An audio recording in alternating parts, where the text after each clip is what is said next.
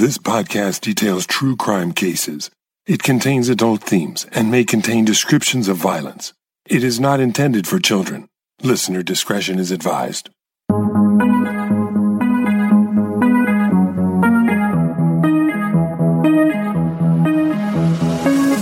Thank you for joining me for today's episode of Once Upon a Crime. Last month's series was Buried Truth, where I told you about killers who hid their deadly secrets for months or even years before their crimes were discovered.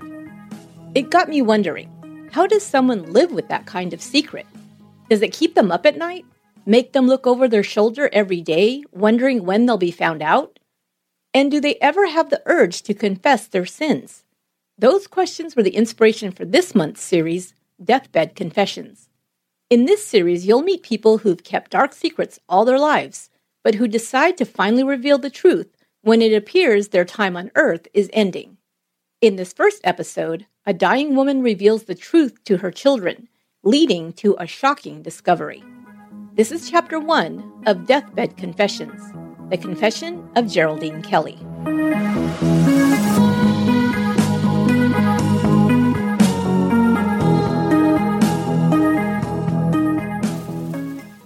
John Kelley and Geraldine DiMarzio grew up in the same neighborhood of Somerville, Massachusetts. They attended Somerville High School together, where they first began dating. They made a well-matched couple, with petite, dark-haired Jerry standing at 5 foot 2 inches tall, and John, also of smaller stature, at 5 foot 6 and weighing just over 130 pounds. After graduation, John served in the Army before returning to Somerville. He married his high school sweetheart, Jerry, and they settled in their hometown. The Kelleys had 2 children back-to-back. A daughter they named Sherry was born in 1968, and their son John in 1969. John Kelley was the kind of guy who could fix anything.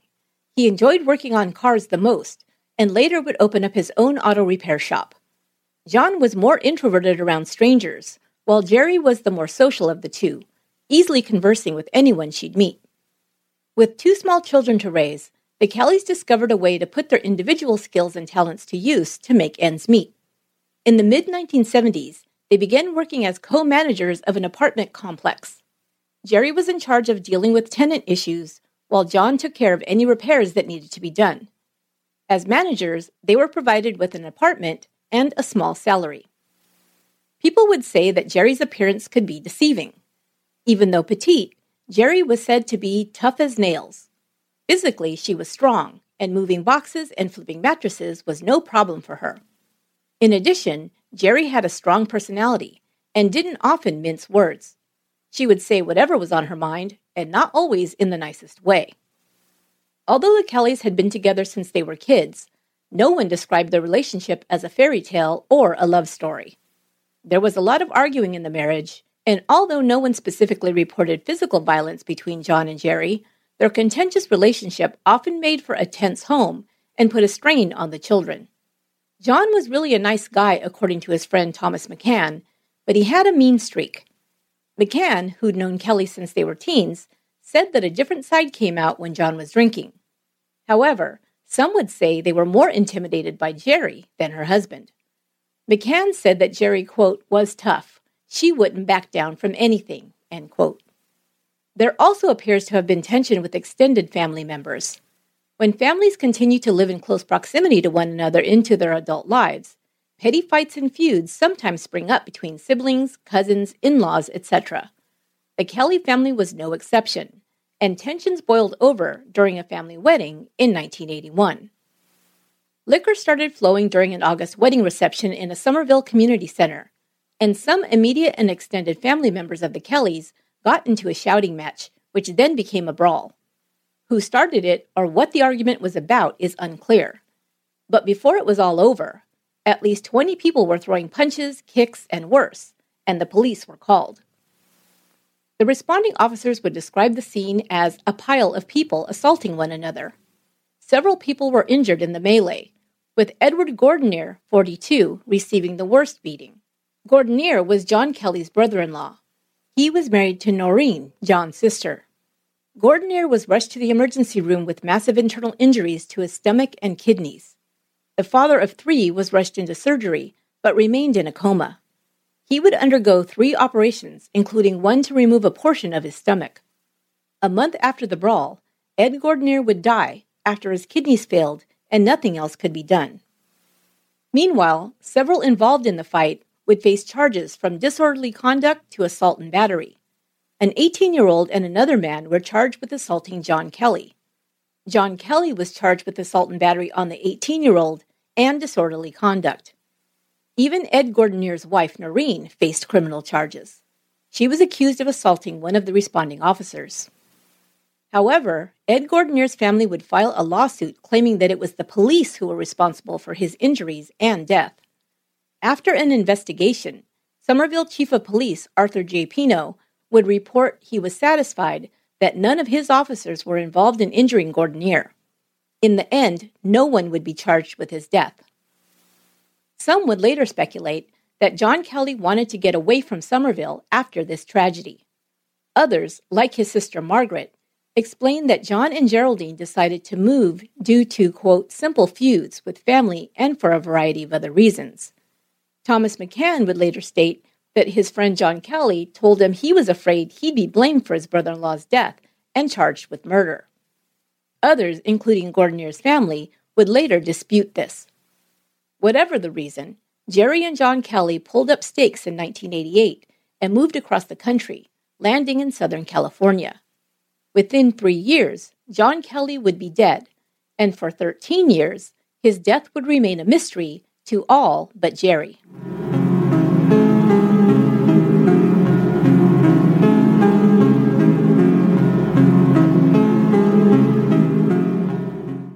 According to a friend of his, John Kelley said he was leaving his hometown of Somerville, Massachusetts, and making a complete break with his past. "I'm severing all ties," Kelley allegedly told Thomas McCann before hitting the road around 1988. It appeared he did just that.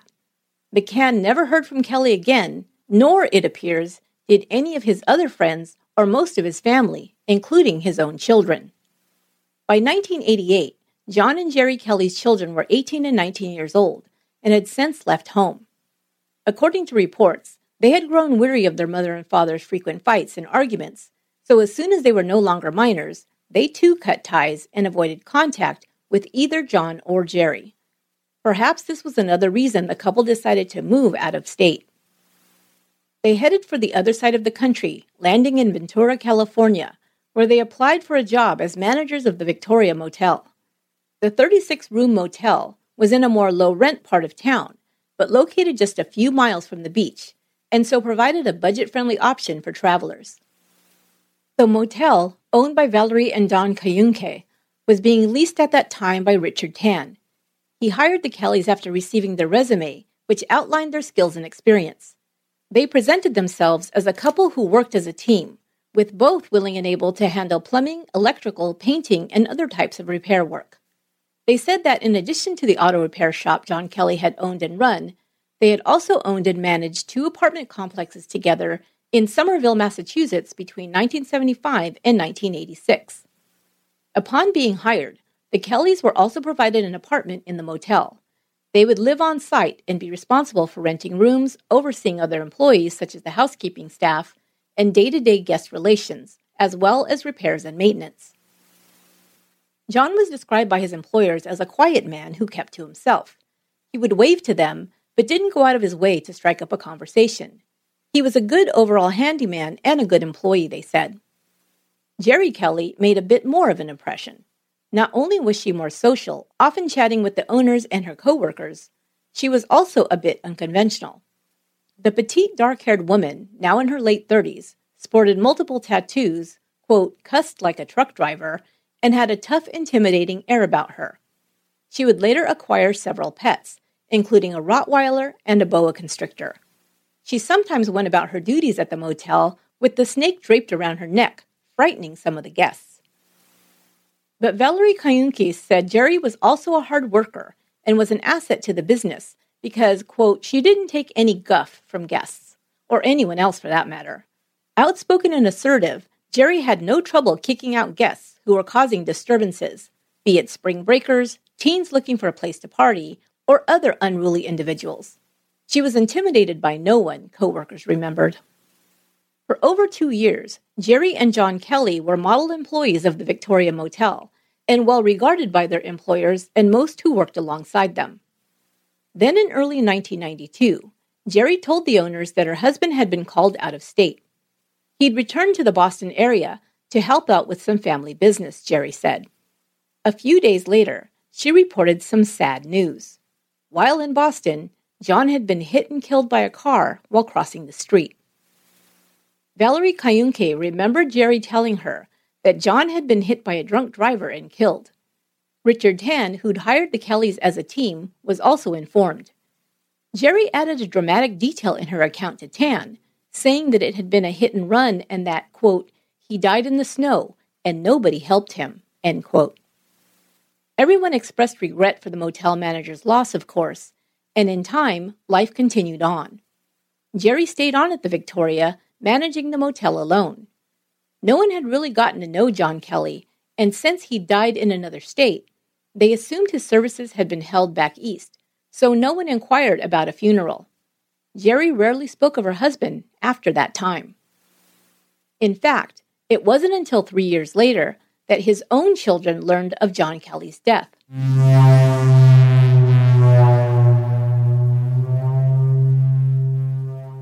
Sherry and John Kelley, it appears, had remained estranged from their parents since the family split up in the late 1980s.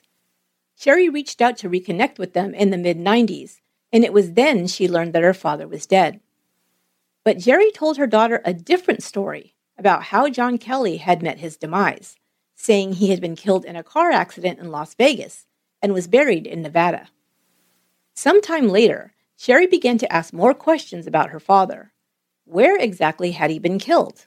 Where was he buried? Geraldine continued to give vague answers. In 1997, Jerry told Marilyn Contreras, one of the motel's housekeepers who later became the manager, that her daughter was pestering her about where her father was buried. Jerry had also told Marilyn that John Kelley had been killed in an auto accident in Las Vegas. I don't know why they're all concerned because John never cared. He never loved them, Jerry told her. Marilyn, who'd never met John Kelley, assumed the man must have had poor relationships with his children and his wife. Jerry appeared to still harbor resentment for her deceased husband, so perhaps this was why she didn't want to let her children know where he was buried, the housekeeper concluded. Oddly, Jerry told Marilyn's husband, also an employee of the motel, another story of how her husband died. John was hit by a car and killed right there in Ventura, Paul remembered Jerry saying. She told me he was drunk, and he got hit by a car right next to the Jack-in-the-Box, Paul Sanchez later recalled. It appears that the couple never compared notes about what Jerry had told them, and the incident passed without question. After 6 years of managing the Victoria Motel, Jerry Kelley informed her employers that she was moving back to the East Coast. Her elderly mother needed looking after, and she was going to return to her hometown of Somerville to care for her. In the last week of October 1998, Geraldine Kelley hired a moving company to pack up her belongings to transport to Massachusetts. Allied Van Lines driver Mark Atkins arrived and loaded up furniture and boxes from Jerry's apartment at the motel and from a nearby storage unit. They were unloaded in early November at Jerry's new address on Cypress Street in Somerville, with some items taken to Planet Self-Storage, also located in Somerville. In 2002, Geraldine's mother died. At about the same time, Jerry received some grim news. She was diagnosed with breast cancer. Everyone said that Geraldine Kelley was tough, but cancer was the one challenge she was unable to overcome. In 2004, when it was clear that her days were numbered, Jerry called her daughter to her bedside. That's when the 54-year-old made a shocking confession.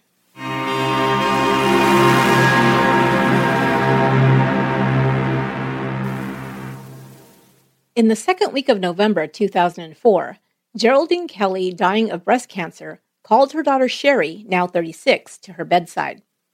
She was finally ready to tell her children the truth about their father. John Kelley had abused her for years, Jerry claimed.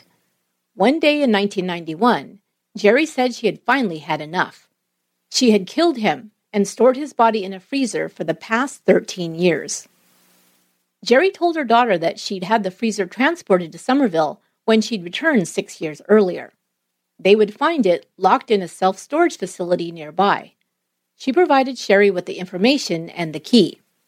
That weekend, on November 12th, Geraldine DiMarzio Kelley died.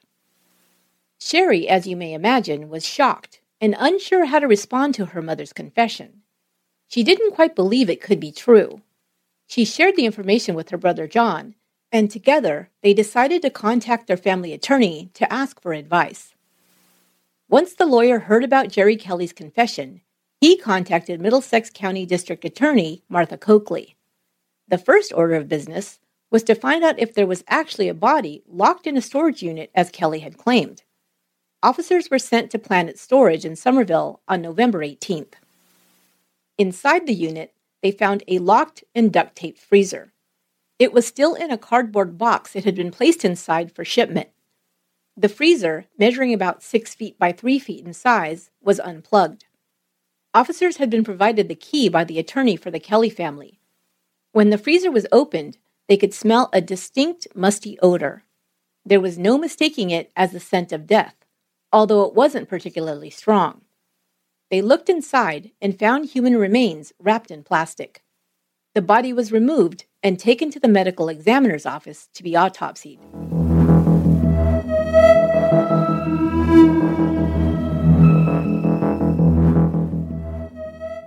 Within 24 hours, the body had been tentatively identified as John Kelley, based on 3 tattoos Kelley was known to have: a panther on his shoulder, a Cupid doll on one arm, and a skull on the other. The body was found in an almost mummified state. The medical examiner was able to determine it was that of a male who had stood 5 foot 6 inches tall and was of slight build. John Kelley weighed about 135 pounds and had been 5 foot 6. The autopsy also revealed that the victim had died of a gunshot wound to the back of the head from a .38 caliber weapon. The bullet was found still lodged in the skull. The cause of death was ruled a homicide. At the same time the autopsy was being performed, a search was conducted of Geraldine Kelley's residence. Among her possessions, a .38 caliber handgun was discovered, which investigators believed was the murder weapon. Investigators also checked records to determine whether the body had been moved from Ventura, California to Massachusetts, as Geraldine had confessed to her daughter. Records from Allied van lines showed that Jerry had shipped the freezer across the country along with her other possessions in November of 1998. The driver recalled picking the freezer up at a Ventura self-storage and unloading it at the storage facility in Somerville, but said he did not notice anything unusual or detect a smell coming from it at that time. When he was informed of what had been found in the freezer, that he'd driven over 3,000 miles, he said he found the revelation horrifying.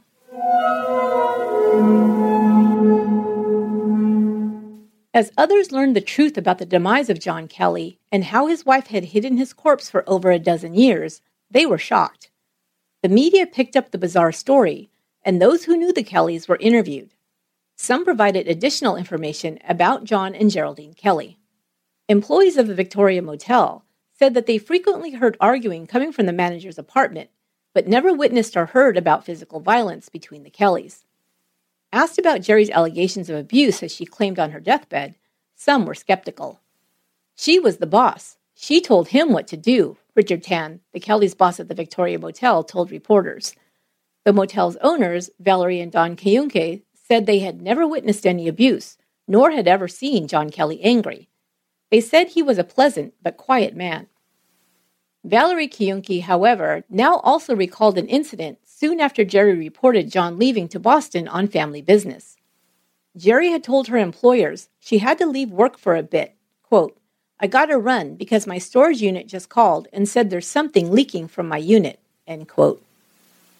The Kelleys' children, Sherry and John, released a statement through their attorneys and requested privacy, quote, "for healing and to comprehend it all," end quote. They said that until their mother's deathbed confession, she had stuck to her story that their father had been killed in an auto accident and was buried in Nevada. Having had no contact with their father for at least 3 years prior to his death, they'd had no reason to doubt her account. They accepted and believed their mother's story as true, their attorneys told reporters. Today they are facing the grim reality of what has actually happened.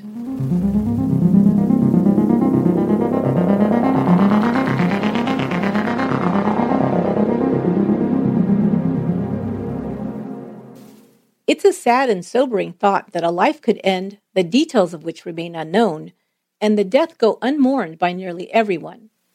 John Kelley may not have been a perfect human being, but the fact that he was not missed after his murder is its own tragedy. His faults were of a common variety. It was reported that he drank too much and sometimes got into fights while inebriated.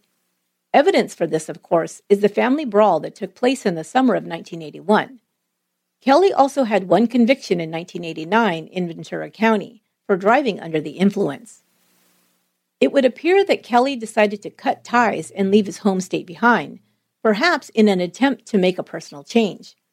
What if his trigger for acting out violently, like getting into a fistfight at a wedding, was bad blood within the family?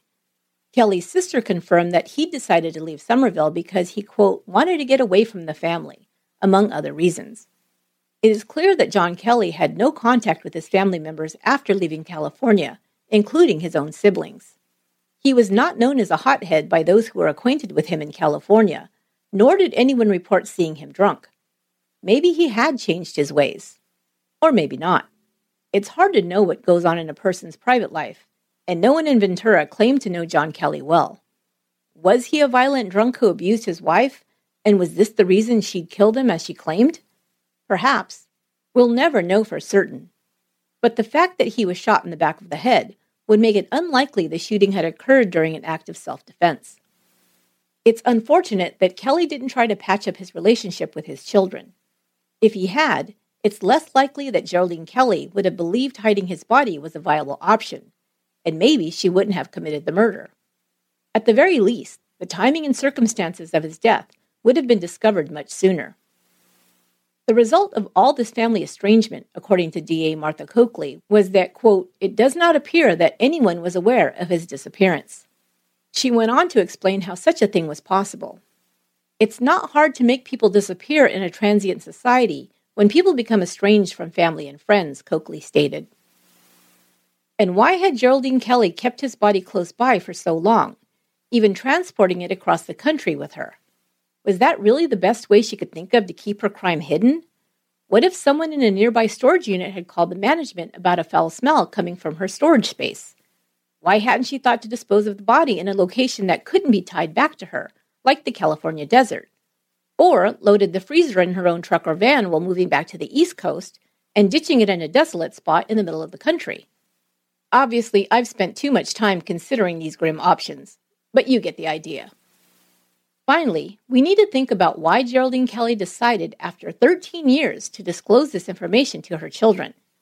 Yes, she was dying, and she may have concluded that the discovery would be made soon after her death anyway.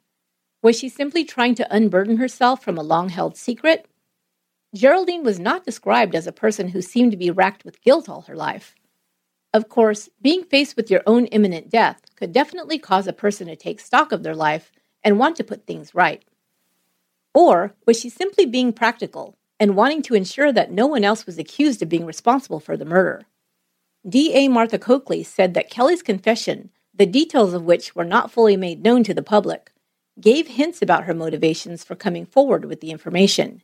Coakley said it was a mix of Geraldine wanting to unburden herself and ensuring her children weren't blamed if the body was ever found. It appears her concern was for them, Coakley said. As for John Kelley's long estrangement from his family members, there would be a heartfelt statement made by a family spokesperson after the deathbed confession and the discovery of the body hit the news. Some newspaper reports alleged that Kelley had fled to California after his brother-in-law Edward Gordonier died from injuries sustained during the brawl in 1981, and because he feared he would be charged in his death. The family put out the following statement to deny these allegations, quote, "We, the siblings of John Kelley and the Gordonier family, would like all involved to know that John Kelley was loved by his family, and that several statements made to the newspapers are completely false and without merit," Deb Gordonier, Ed Gordonier's daughter, told the press. In no way did John Kelley have anything to do with the unfortunate demise of Edward Gordonier. Furthermore, John Kelley decided to pursue other interests in California 5 years after the death of Edward. The family has asked they be allowed to grieve for the loss of all parties involved, and that no more false statements be made. Please respect our wishes during this difficult time." End quote. Court records show that 2 years after Gordonier's death, well before John and Geraldine left for California, the assault and disorderly conduct charges against John Kelley were dismissed.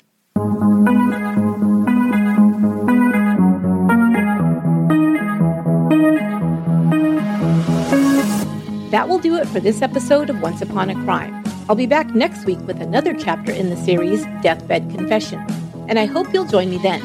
Thanks so much for listening and telling a friend. Would you like to get true crime trivia sent to you each week by text? You can receive text from Once Upon a Crime by texting OUAC to 408-676-1770. That's the letters OUAC to 408-676-1770 to receive text from Once Upon a Crime. Text messaging provided by Text Sanity. We also have extra bonus content up on our Patreon page.